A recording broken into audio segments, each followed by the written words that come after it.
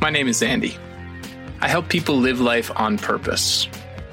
This podcast explores the mystery, beauty, and complexity of life through conversations with an array of incredible practitioners, all of them working at the edge of what's possible for humanity.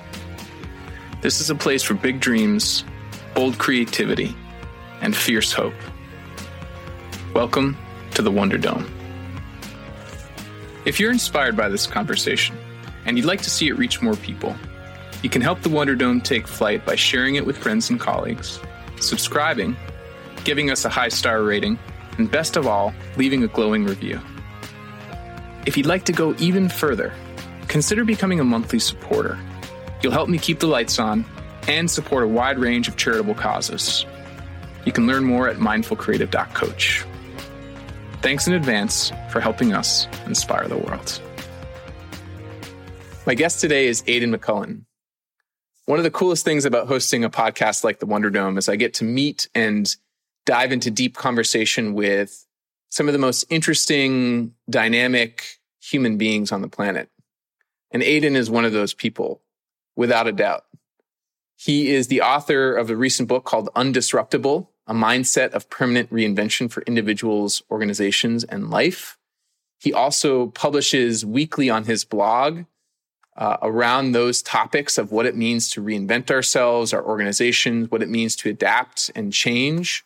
And he has, over the course of his journey, built a body of work around the importance of having full access to all of our resources so that we can do the hard work when we need to, and we can also adapt and let go and innovate when the times call for it. Before moving into this space, I should also say, by the way, he's the host of a fantastic podcast, which serve as an exemplar for me of what's possible for the Wonder Dome. He's been doing it for almost a decade. It's called the Global Innovation Show. It boasts listeners from around the world and is also in syndicate on Ireland's national broadcaster RTE and Finland Business FM.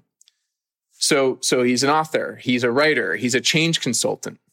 And before all of that, he was a professional rugby player with over 100 caps for Leinster, Toulouse, and London Irish. That in itself, you'll hear in this conversation, becoming a rugby player was itself a reinvention. He is someone who has learned through experience what it means to grow and adapt and change and become whoever you're ready to become next in the face of whatever life has in store for you. And he also, as you'll hear in this conversation, has a remarkable gift for storytelling and metaphor that brings to life many of the themes that I'm talking about here in our introduction.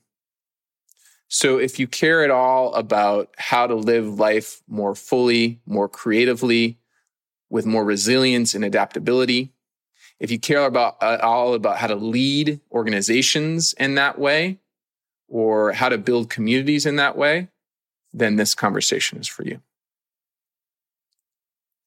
So let's get settled in.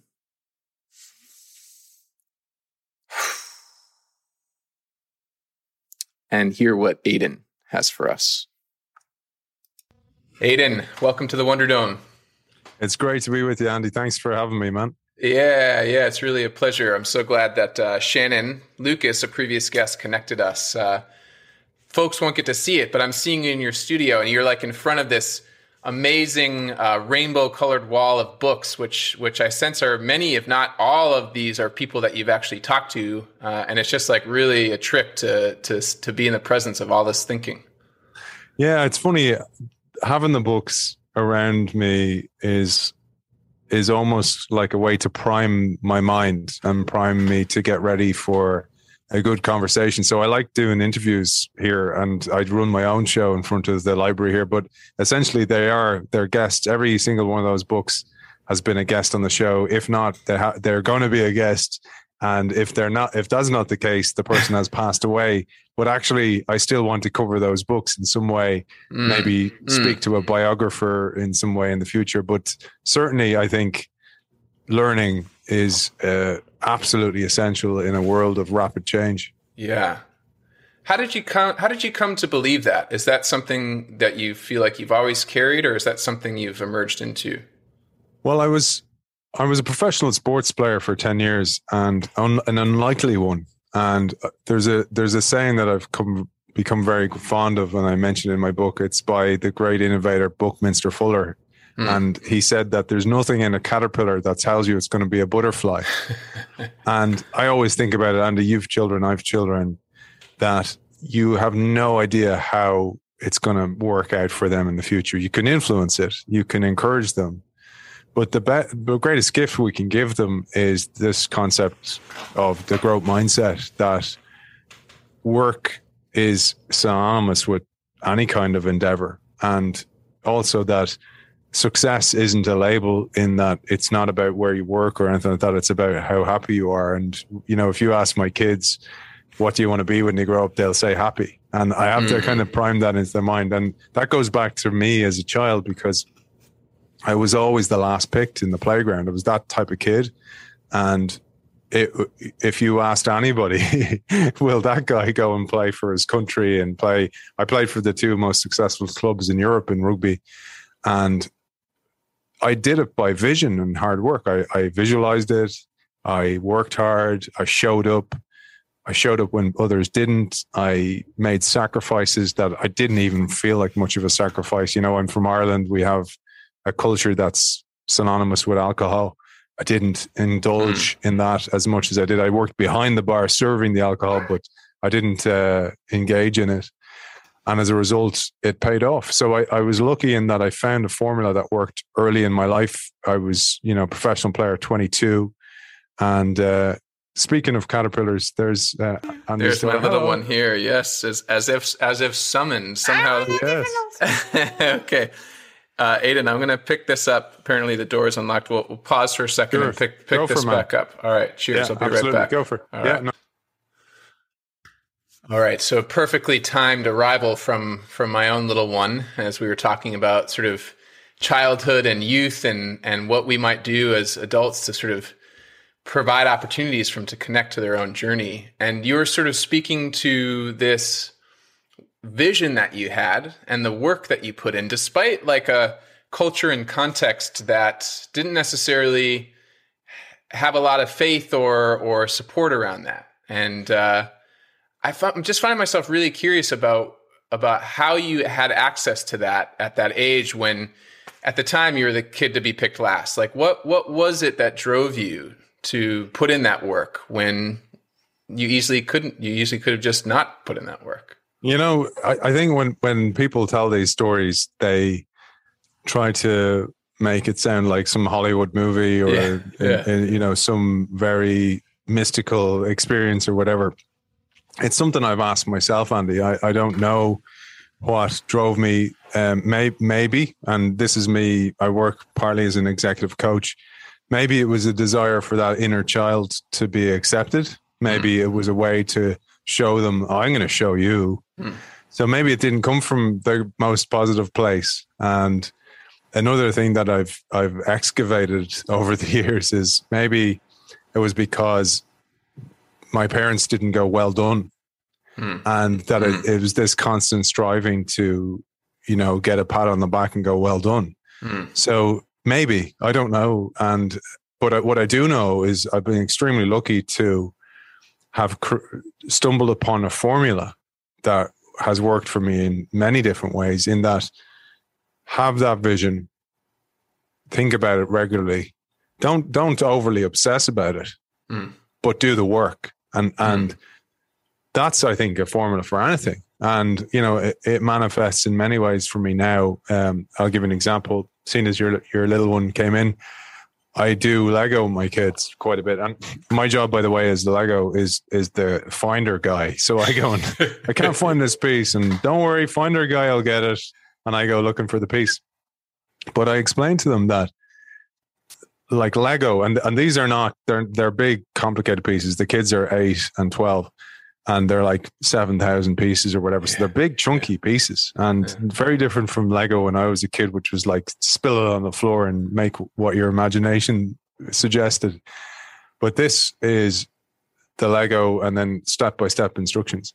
But I was explaining to my 8-year-old the other day, the poor kid, having me as a dad, that this Lego is exactly like any vision in life. You start off, you have the picture, which is the box, in front of you. You look at it regularly to go, that's what the prize is, the end, and then you break it down into stages, because the bags of Lego now come in numbered bags where you go, this is what you're building next.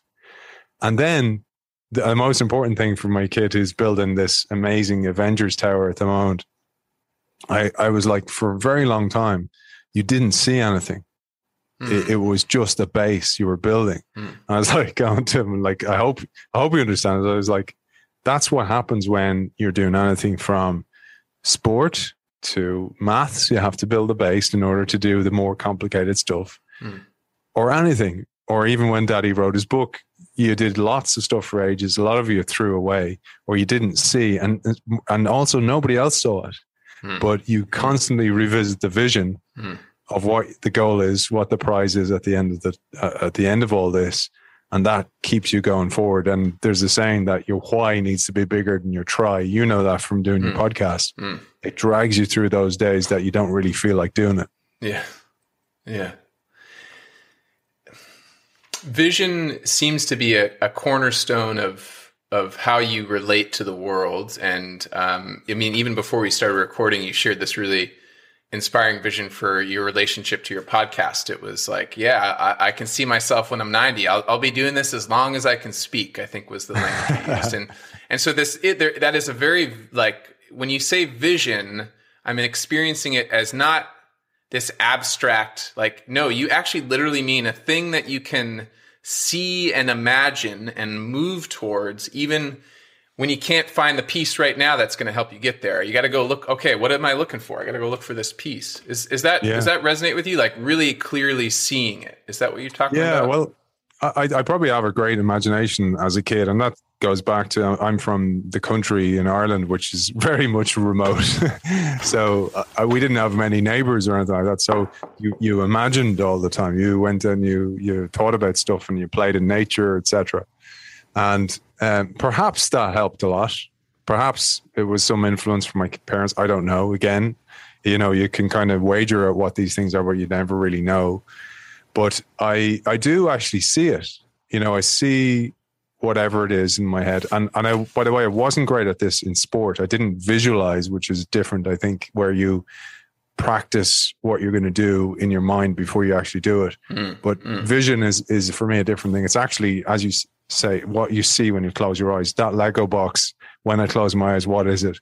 And it inspires me a lot in that my version of because I played sport, I did some damage to my body, like anyone who plays sport for a long time.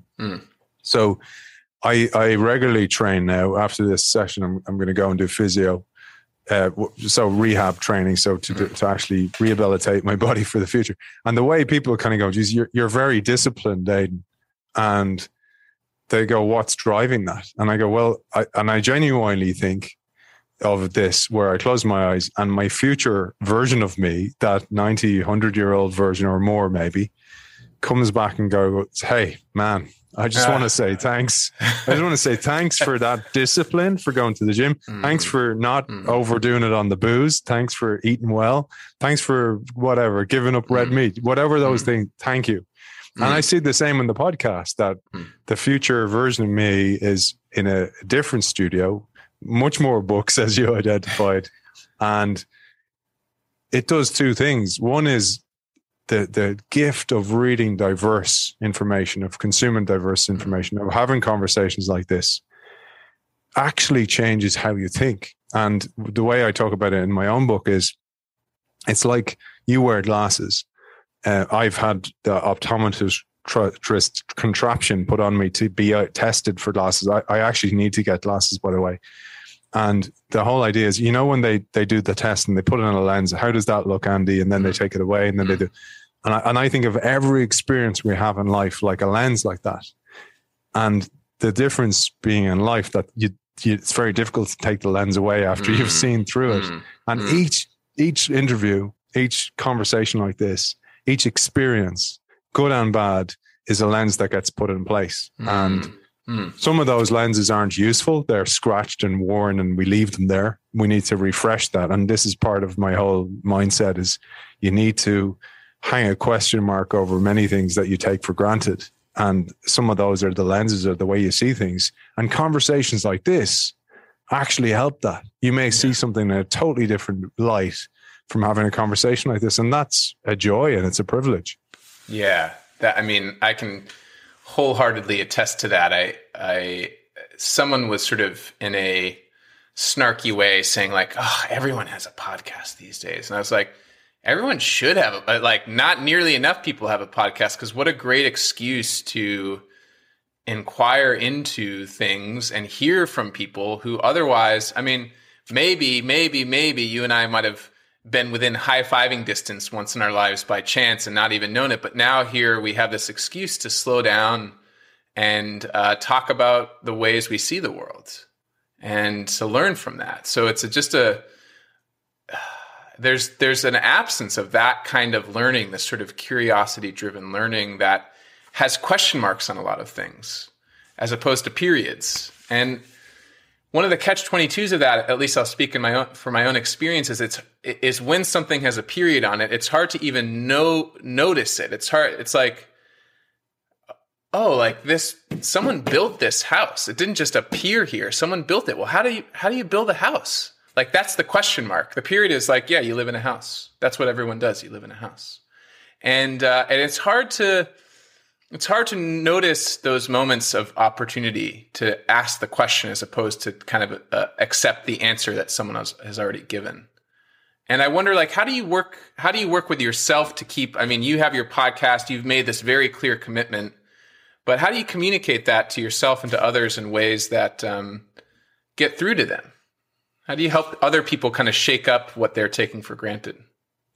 Well, firstly, I try to only do it if they ask, because I don't think everybody, like anything, it's like you speak to a room full of people. One of the most important things to understand at the start is what type of audience am I speaking to? What's their level of understanding here? So I can speak to that level, or I might identify I'm not your right speaker because these are all experts and I'm not where they are. So I might do something different, And I think that's key, that when you, in anything you do in life, you do it for yourself first. And that doesn't mean it's selfish. I think that's really important. I think a lot of times people think, you mentioned about the podcast thing, it's about you. And the best podcasts are where the host gets out of the way and it's about the guest, or like your podcast, about the conversation, and it's not pre-planned. I can tell people that who are listening, and it will go and meander and go any which way. And we don't do a lot of that because every meeting, I was going to say every meeting has an agenda. A lot of people will go, no, that doesn't, but it should have an agenda, or certainly, you diarize things and they should have a goal. But when you have a conversation like this and there's no selfish goal, it's just for the joy of the conversation. That's interesting. And there's even apps that have appeared, Andy, I don't know if you know this, where they have this. It's like you have a chat with a stranger. And really? Yeah. So I can't remember the name of it. And there's another new app actually where it will only link you with somebody else who is below 5% in their battery. So you actually have this like end of the world conversation where your phone's about to die, and it will only work if it identifies your battery's low. So I kind of think that's really interesting, and that when you give people space to think, it's really important. And I sense from your perspective, you've done a work on yourself, and that's, we all should be doing that. Meditation changes your brain, changes how you think. The lenses of each conversation changes how you see the world. Your worldview literally changes. And one of the biggest things you get from any conversation with people who are not like you is empathy. And it's been the biggest learning for me when I worked in corporate change roles, which I do. My role in the society essentially is I work as a corporate change consultant. So I do keynote speeches. I work programs for them. I write as well. I'm an author now as well. But they all stem from this place that you identified as the curiosity. And it's very hard to get someone else to be curious because they're either into it or not. I mean, some people are happy to just watch Netflix all the time, or that's what they live for at the end of the day. That's fine. You know, I personally, that would make me feel unfulfilled. But some people, that's what's good for them. Some people in Ireland, like, for example, many of my friends, even, I know they won't be listening to this, they would go to the pub a lot, you know, and even during lockdown, they'd be like trying to get a sneaky find of some pub that's open, you know, and I'm just kind of going, like, in my head, kind of going, I couldn't have think of anything worse. I actually wrote my book during the lockdown, like you started your podcast. I saw it as an opportunity. Okay, now the world has given me a chance here to do a thing I wanted to do. I'm going to do it. And that's not to say other people are wrong. And this is where the empathy comes in, is that I realized that we're all on different paths and we can't be judgmental. I used to find people who blocked your change initiatives in organizations. I used to be so angry with them. And I'd be going, oh, you laggard, you're in the way, you're clogging the arteries of progress. All these type of terms come into mind. And now I go, actually, I got to see things from their perspective. Maybe they're afraid, like fear drives resistance. Why are they afraid? Let me have that conversation to understand how they see it. And they might go, well, here you are coming in, changing everything. And I go, well, what do I represent to you? And they go, well, change means, well, maybe I'll lose my job, or you're bringing in artificial intelligence. It's going to replace all my friends and colleagues. And you go, wow, okay, I didn't see it that way. Yeah. And I think that's the joy of these conversations, or any conversation, if you actually truly listen. Yeah. That really resonates with me, this kind of paradoxical capacity that you're naming to move towards edges that many people don't notice or are afraid of, but then from that edge to turn around and talk to someone without judgment, to actually see, like, what's their edge? Where are they at right at this moment? And how can I meet them there with curiosity as opposed to demand or expectation? And discover what it is they are dreaming of, or they're afraid of, or they care about, and use that as a way to actually connect and make a difference, as opposed to like hammering them to the point where they're either going to break or they're going to revolt. Right. Yeah. Big time. And it goes back to the point of the Lego. There's a desert of boredom of building the base to get to the interesting things. And that happens in a conversation. It's also inconvenient. Like, I think that's the thing. Like, you know, when somebody you go out of your way to get somebody a gift and they go, oh, you didn't have to. That's because you didn't actually have to, but you did. You went and you made it inconvenient for yourself. And I think that's what happens. Like, doing a podcast isn't convenient. No, editing it certainly isn't convenient, but in that effort, and this goes back to where I started about the work. Yeah. You got to do the work, no matter what it is. I mean, innovation, people think of, you know, Post-it notes and Swiss balls and fancy offices or startups. Work is at the base of anything there. They still work very hard. Yes, I might have nice surroundings, but I worked very hard to have those surroundings. Having a podcast, I show up, I do my research, I do the editing, whatever it is, you do the work, and there's no escaping the work. You can be smart about it. Yeah. You can be smart about it and work smartly, but you can't escape it. And actually the work, if you turn the work into something you enjoy doing, like I insist on editing my own podcast, not because I enjoy doing the editing process, because I learn, I get a second bite at the conversation. And so my model is quite kind of different. That's why I have the books. I read the book, listen to any kind of interviews they've done to an extent, because many times most people don't do the work for podcasts, by the way, as in they don't even read the book. And every author I have, every one of them go, thank you for reading the book. You're one of the only few who have read my book. And that's really, that drives me as well, because I'm kind of going, okay, it's great that they recognize that. So maybe it's my inner child again, getting a pat on the back to go, well done, kid. But anyway, I go, back to your point, I could have loads of mini little conversations, 5 minutes here and there, not be present or not listen, or I could actually do the work and be totally present and learn. And that learning then translates into a more improved future version of me, because I have actually changed from that conversation. I mean, I can already name at least two metaphors that I'm holding that I wasn't holding whenever we started 20, 30 minutes ago. This idea of like the lens shift, like an optometrist gives you, like, how's that we can actually actively, every time we pick up a book or talk to someone new, if we're listening, if we're really present to it, we have an opportunity to shift our lens of seeing. And then this like future self saying, thank you. I love that. I love this, like, Aidan, thank you for going to physio. Thank you for reading that book. So I just want to, like, in the moment, attest to your insight. I'm experiencing it right now and really enjoying it. A part of me wants to confess I haven't read your book yet. And so hopefully the inner child in you isn't too upset at me for that.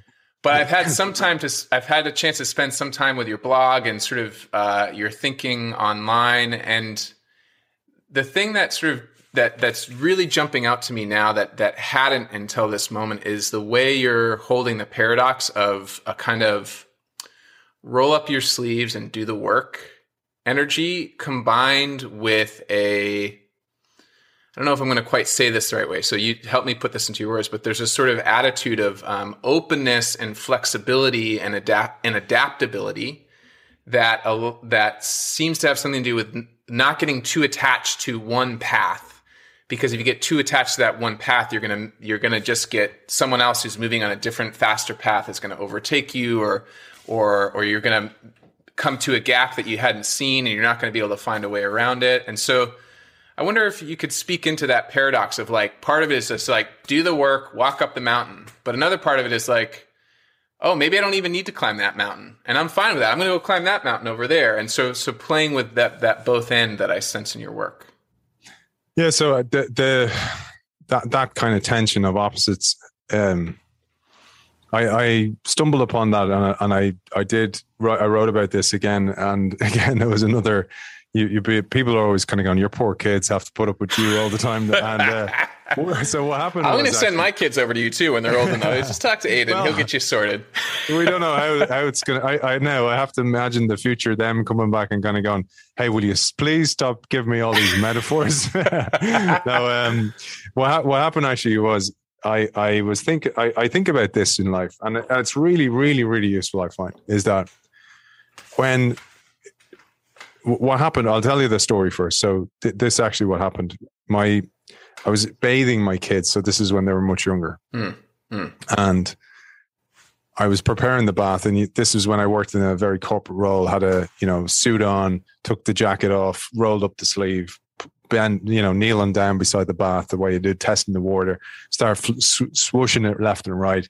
And it creates a wave, of course, in the bath. And I noticed then that, the wave is there's a wave and a trough simultaneously. And I was like going, I'm going to call my kids in here, because one of my kids, something had happened to him in school that day. And I called them in. I said, look at this. What happens here? What do you see? And they're like going, oh, the water's swooshing. And I was like, but what do you see if you look closer? And they're like, oh, it's a trough. And like, they didn't use that term, but they're like, it's down there and it's up over there.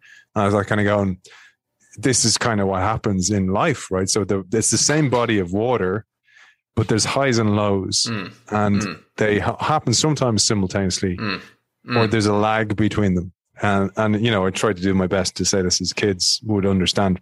And I said, like, this is like what happened today. There's something bad happened.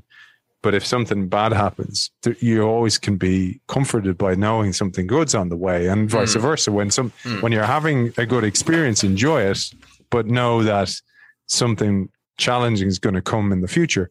But that doesn't mean you stop enjoying the high. And anyway, I turned to the two of them, and they're looking at me here with the face they usually give me, like kind of going, tolerating me. And I turned to my older guy, and go, do you understand? He goes, yeah, I think I got it. I turned to the younger guy, you got it there. And he's like he's intently staring at the water. And I'm like, this is great. He's really into this. He's really curious. And he goes, Dad, will you put me in there and do that?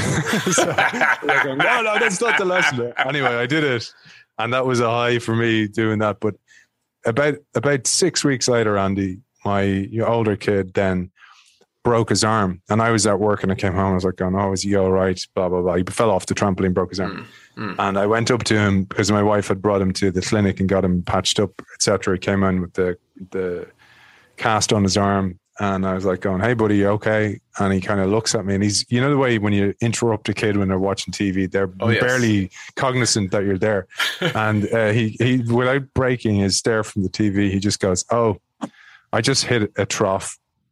And I was like, going, boom, nailed it. He got it. And actually, I was like, well, that's a crest for me. Yeah. And, you know, and they mentioned that since, like, and I do weave a few of those stories into the book because they were lessons for me as well. And it really is a nice mental model to go enjoy things, be grateful when you're at the top, know that there's going to be a challenge and it's just part of life. And there's a tension of opposites with everything. It was Carl Jung who said that about this great tension of opposites. And if you think about the tension of opposites, they come together. And when they come together, they create a force. And the analogy I use in the book is that think of like a bow and arrow.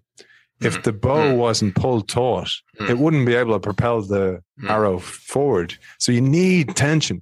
And I think that's the tension between hard work and enjoying the fruits of that labor, or as you say, a vision and knowing that I'm going to overcome loads of different obstacles on the way to that vision. And the term I give in the book is when you do hit those moments of challenge and obstacles, reframe them as milestones, not millstones. Don't let them weigh you down and you recoil back to what you believe is safety. Actually go, aha, crest of the wave, there you are. Trough of the wave, there you are. Yes. I knew you'd be here. This is the way you manifest. Okay, bring it on. I'll take your best shot and then I'll keep going. And those mental models are really helpful for me. They really help me get through things. Yeah. This is clearly one of your gifts, to be aware of the way that things in nature or things in the world help you relate to this experience of tension or discomfort or loss or quote unquote failure that can come up as you're working a challenge. And I just want to underline one thing, by the way. I love which you're speaking to, but I want to just give this sort of celebration to your younger one. Because essentially what I hear you saying to all of us is to like see that action, that crest trough action and go, I want to get in that. Like, hey, can I get into that right now? You know, that's that attitude of sort of jumping into the turbulence and enjoying it in some way, even if it's hard. Yeah, and the turbulence is the new norm. I mean, you know, we survive a pandemic. Hopefully, for those, you know, and we've all had challenges. I've lost family members, like most people, and no sooner have we see the light at the end of this trough, then along comes this war. You know, so and then you go, well, that's nothing that even reflects what's happening in the workplace, because we haven't seen the onset of artificial intelligence and what that's going to do. It's going to totally change the working landscape. And because of that, these skills of curiosity, of questioning, of being present are going to be increasingly important in a world that's more digital. We need to be more human. And that's one of the things this work does. When you're doing a podcast, and you said, for example, people flippantly or in a derogatory way go, oh, everybody's got a podcast now. Great, they should, because then they will improve their skill of speaking. And to something you said before we came on air is, well, it's brilliant for listening. It's so brilliant for listening. When I'm a guest on podcasts, I'm reluctant to actually speak, believe it or not, because I actually look at, because I transcribe my own podcast. I use a software, but it gives you a percentage of how much you spoke versus the guest. And if mine goes over 10%, I kind of go, oh, I better edit that. I feel uncomfortable with it because it's truly about Mine's a very different thing because it's about the book, just to reinforce that. Yes. And therefore, if I speak too much, I'm kind of going, I wonder what I was talking about, you know? So I think those little mindsets shifts are so important. I think they're going to be increasingly important. And also stuff like being able to foresee failure, but see failure almost, it's only a failure if it's repeatedly making the same mistakes. Because when you try anything new, of course you're going to fail.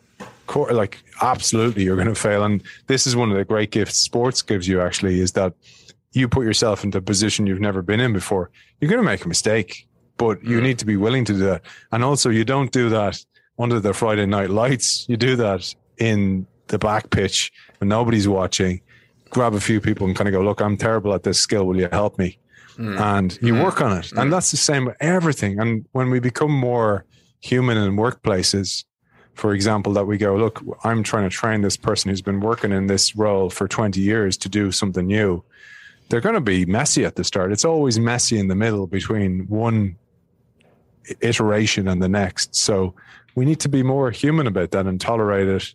And key to all this is do that in times where we're not under huge pressure. So be in charge of that yourself. If you're thinking about changing career, for example, do that before you get fired or let go or your business goes under. Do it in a time of relative peace. And JFK said, the time to repair the roof is when the sun is shining. and it, likewise, a Spartan warrior mantra, which I prefer, harks back to my sports days, is the more you sweat in times of peace, the less you bleed in war. So do the work when you're in control of that work. Don't wait until someone sweeps the rug from under your feet and you've no other stability there. Be, you know, kind of go, they sweep the rug from under your feet and kind of go, ha, I've been working on another rug. Ta-da. Yes. And, you know, and be ready, because there's no, you mentioned education, you mentioned these books. There is no excuse anymore to be learning, to not be learning. Everybody has access to learning, you know, even somebody who's financially challenged. Free stuff on YouTube. There's free courses out there. There's even free Coursera courses or any of those MOOCs, those online learning platforms. There's loads of ways to learn and perfect your skills for a changing future. I love that. I wonder if we can push a little bit on the, you used the metaphor earlier of the bow and the essential tension required to produce like that perfect flight. But, you know, I could imagine, like, if you keep pulling, if there's too much tension, the bow snaps or the string snaps or the arrow kind of falls out of its groove. And on my less optimistic days, there are parts of me that are like, and worried, and maybe we can bring in your other metaphor here of like the rug thing of this sort of way in which the rugs are being pulled and too many of us are not ready, or the tension is getting too much and bows are breaking. And I just wonder, like, how you relate to, how are you sense making in this kind of current moment, and how much do you feel some caution and trepidation, and how much do you feel optimism or a sense of maybe actually this is just the tension we need for something new to emerge? Yeah, so I there's a few analogies and metaphors I'll throw in here. I think this way, by the way, just so you don't think I'm like a dictionary of metaphors. I've written these metaphors as well because I find them very helpful and people can relate to metaphors. Yes. I interviewed too late actually, as in I had written the book at this stage, but I interviewed the great George Lakoff, who's now 85 or so. Wow. He wrote a book called Metaphors about metaphors that make us. And it's about how actually metaphors frame how we think, you know, and because we're visual creatures, it was only 200,000 years ago we emerged from the caves. Our predominant way of navigating the planet was sight, while other animals navigated by pheromone, by smell. So we're very visual, and language was a much later technology in human evolution. Speech was the first, but then written language was even later again. So trying to teach people through words and bullet points and slides is not as effective as story and visuals. And that's why I try to through visuals and metaphors, place something in your imagination that you can see the way you see it. That, because then you'll have an aha moment, you'll have a breakthrough moment, not through me telling you words, Right. So that's why stories are so important. So there's a couple of things. One is that I believe we're in a point in the world that often happens where if you think about that wave analogy, that goes deeper, because there's always a flow between chaos and order, yin and yang. Mm-hmm. There's always that flow. That's universal law of life. So we're always going to meet these moments of breakdown. And this actually goes for any aspect of life, that sometimes you need to have that argument with your loved one, your partner, because you need to clear the air. Something needs to be said, and it feels terrible for a little while, but then you come back stronger, or you don't, right? And the great analogy I used in the book was the idea of the phoenix. And the phoenix is this mythical creature that every 500 years willingly, and that's the key point, willingly walks into the flames, burns itself up, and from the ashes gathers what was useful. Now, I changed that because my son, again, from the mouths of babes, came to me and he said, "Dad, you talk to these intelligent people all the time. Why are you telling them about a myth? They're not going to believe a myth." And I was like, "Oh, damn it, the kid has a point." So he inspired me to look for another one. And I found this beautiful analogy in nature that I used to open the book. And it's about these resistance points that we have when we try something new. Back to your point about the bow breaking or pulling the arrow too far and it slips out of its socket. So the story goes as follows. So the first act when a caterpillar emerges from its egg is that many caterpillars turn and eat the egg. They use what they used to be to fuel what they're going to become in the future. And then they go through, like everything and every business and every individual, incremental growth. So they become a bigger version of what they used to be. And a caterpillar, in their case, goes through multiple times its own body weight, eating multiple times its own body weight, sheds its outer skin to enable a new skin, and becomes bigger until at a certain moment. And I'd like everybody to think about this. We've all had these moments in the shower or on a quiet walk or moments of solitude where an inner voice, and the term vocation just comes from the word voice, speaks to you and go, "It's time for a change, Andy." And most of us then try to suppress it through alcohol or some substance or Netflix binges, whatever. But this happens in nature as well. In the caterpillar, deep within the DNA of the caterpillar are these pre-programmed cells called imaginal discs. You may know this. Yeah. And these discs are pre-programmed with a blueprint for what that caterpillar is going to become, which we know is the butterfly. But it doesn't end there. And this bit is not emphasized, and I emphasize this. The imaginal discs are attacked by the immune system of the caterpillar because it doesn't like this strange being that's happening inside. That's the Netflix response. That's the no, get away. Like, what do you mean it's time for a change, right? Yeah. And this happens in organizations. The corporate immune system battens back the change makers. This happens for each of us when we have a vision. Every reason why we shouldn't pursue that vision comes to mind before the encouragement to go for the vision, even so much so that the people we expect will support us most in our life, sometimes your friends, your family, your loved ones, turn to you and kind of go, "Oh, I don't know if it's a good idea." This is where we have to go, it's a milestone, not a millstone. I expected this. And sometimes you're kind of turning and kind of going, I didn't expect you to be this DNA, this corporate immune system, this immune system that was batting back my idea. So you persist, you get through. And then what happens next is the messy middle again. And what happens in the caterpillar is an enzyme's released. It melts down the caterpillar into this soupy, loopy fuel within the chrysalis, which is the hardened skin of the caterpillar. So it's sore and it's painful. You go through a mess in order to come out the other side as something different, the butterfly. And that's a beautiful visual for going, all those stages are part of the process. I'm going to expect messy middles. I think in certain ways, society's going through this at the moment. In certain way, we all definitely go through it when we go through any meaningful transformation in our lives. Organizations definitely go through this process, and it's natural. Like the word natural comes from nature. This happens in nature. So why on earth would it not happen in life in every aspect? Yeah.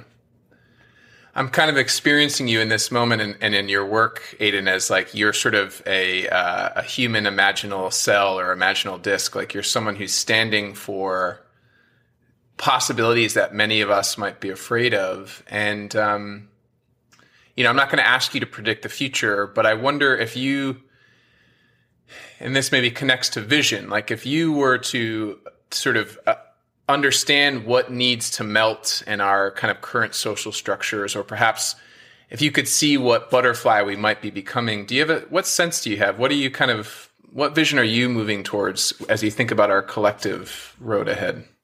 Now, it's a great question. I do think about this, and I do think we saw the Great Resignation recently, and I think this was that people stopped being so busy.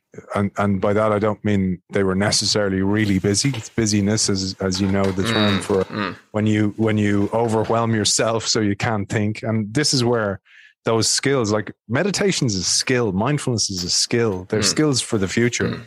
When you practice those things, you create better thinking for yourself. You're a better decision maker. You're less reactive and more responsive.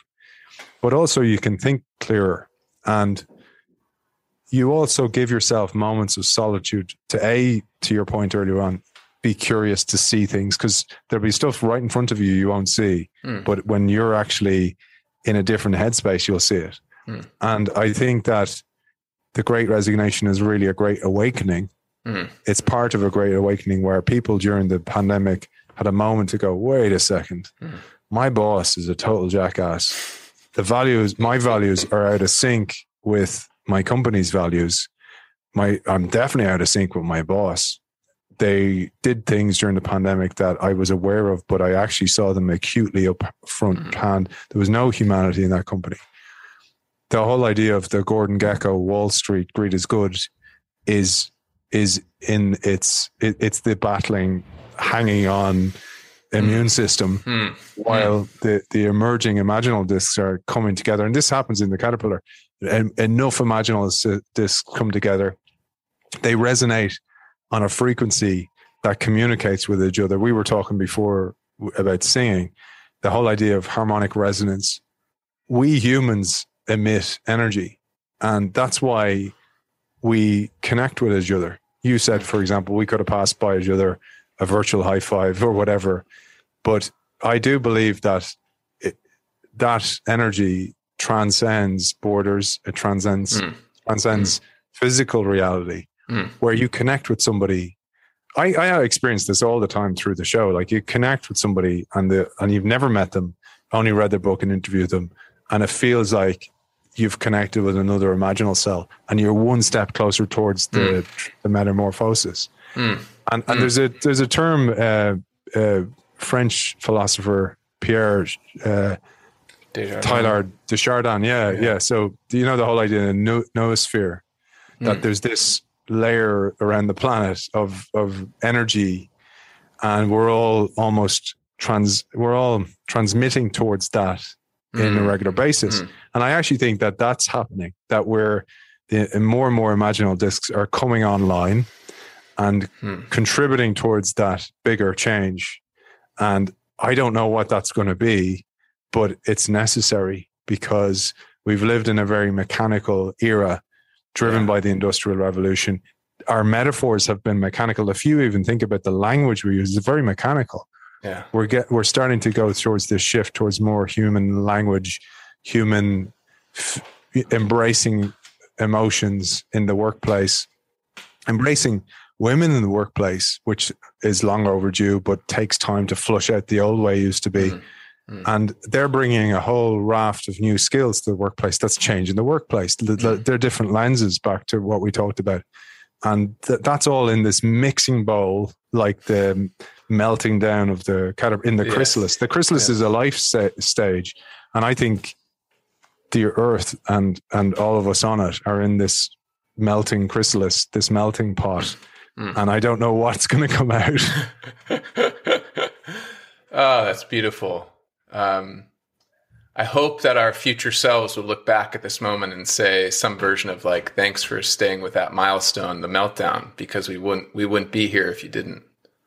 Yeah. And actually to bring it back to the whole future self coming back, I think the only thing you can do is be a witness to what you believe. Many people will think we're talking mumbo jumbo, but they won't be listeners to your podcast. So they probably won't hear this because they wouldn't even engage in it in the first place, which is fine. And this is where, I mean, many of us are at different levels of maturity. If you think about the stage from the caterpillar going on to become the butterfly, we're all at different stages. And those who have a way of articulating it or have a way to contribute towards the changing chrysalis should do so. And don't feel you're being judged. One of the greatest gifts I have in my life is not caring what somebody thinks.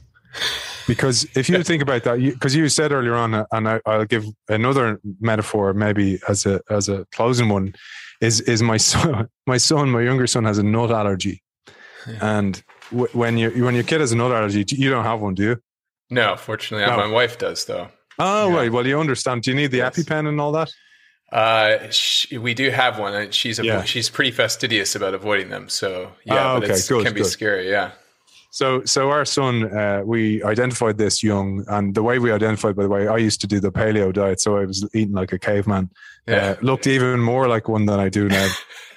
And I ate a lot of nuts, obviously. And when my son was born, it was like I'd come home from work and I'd kiss him on the head or the cheek, and it'd be like lipstick. And my wife would go, "Oh my God, I think he's allergic to you." And I go, "Well, he gets that from his mommy." Right. So anyway, you know how hard it is in those early days. Oh yes. So we discover he has nut allergy. And then, the hospital are like, "Oh, we're going to launch him onto a nut tolerance diet." And we're kind of going, "Okay, this sounds very scientific." So literally they bring you in, they're like kind of going, "Give him a peanut, wait half an hour, see how he reacts. Give him another half peanut, see how he reacts." And I'm kind of going, this isn't scientific at all. But it gave me a great mental model, another lens to go, because people always go, "Where do I start?" When I'm doing this work, where do I start? And I go, start really small, like the nut. Take one step, see how let it seep in. Then go the next step, then go the next step. Don't overwhelm yourself. Like to your point, that it will break. And you experience this, for example, in sports where you're doing muscle building, or, you're running a marathon. You don't go and run the marathon. You do the base work first, back to the Lego. But in sports, for example, I try and cheat that process by taking steroids. What happens? The muscle gets bigger, but the tendons aren't acclimatized to hold the muscles, so they pop. So you need to go slow. You can't go too fast. There's a process here on purpose. So take the small step, acclimatize, go again, acclimatize, go again. And that process is built into everything we do. Learning, that's how you learn best. That's why stuff like the Pomodoro technique works. You take a little sprint of learning, you take a break, let the learning seep in. They're called spacing effects. Do it again, do it again. Same in any behavior change, any habit change. Small steps, repeatedly, driven by the vision. See what you're going to become in the future, and you will become a different being eventually. Aidan, this has been such a treat. Thank you for your gift of metaphor, for being a living imaginal cell in this kind of question of what we might be becoming, even as we're like in the breakdown, and the breakdown can feel really scary.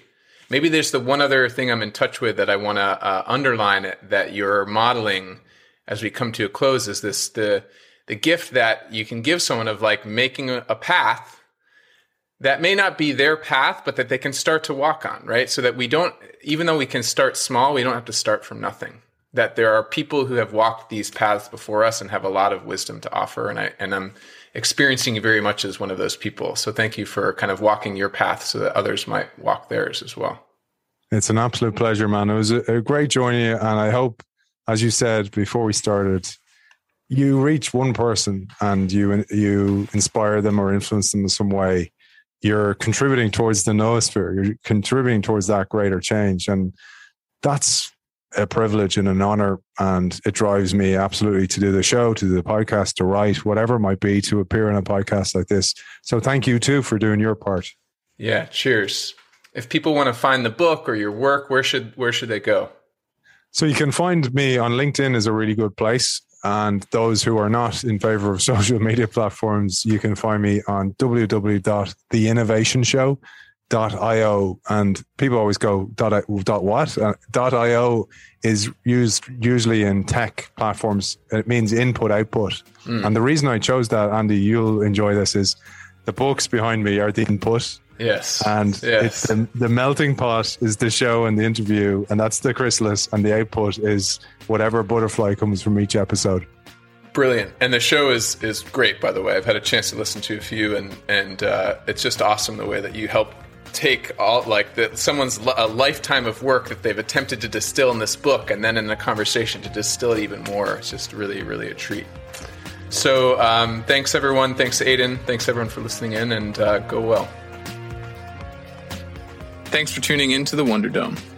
This podcast was produced by me, Andy Cahill, with support from Kaylee Surqua, and audio editing services from John Nolan at Middle Mountain Studios. The theme song was written and performed by Todd Marston. You can find the Wonder Dome wherever pods are casted. If you dig what we're doing here, please share widely, subscribe, and give us some love in the review boards. And if you feel called to support this humble offering to the world, while also making an even greater impact in the lives of others, consider becoming a monthly supporter. Not only will you help me keep the lights on and keep this show going for as long as I'm able, but 30% of all member contributions go directly in support of causes like the Black Lives Matter movement, the United Nations Refugee Agency, and the National Resources Defense Council. You can find out more at my website, mindfulcreative.coach, where you can also sign up for my newsletter, learn about my transformational coaching work, and get plugged into exclusive offers and community happenings. In the meantime, I'm wishing you a life of purpose, power, and presence. We need you now, more than ever.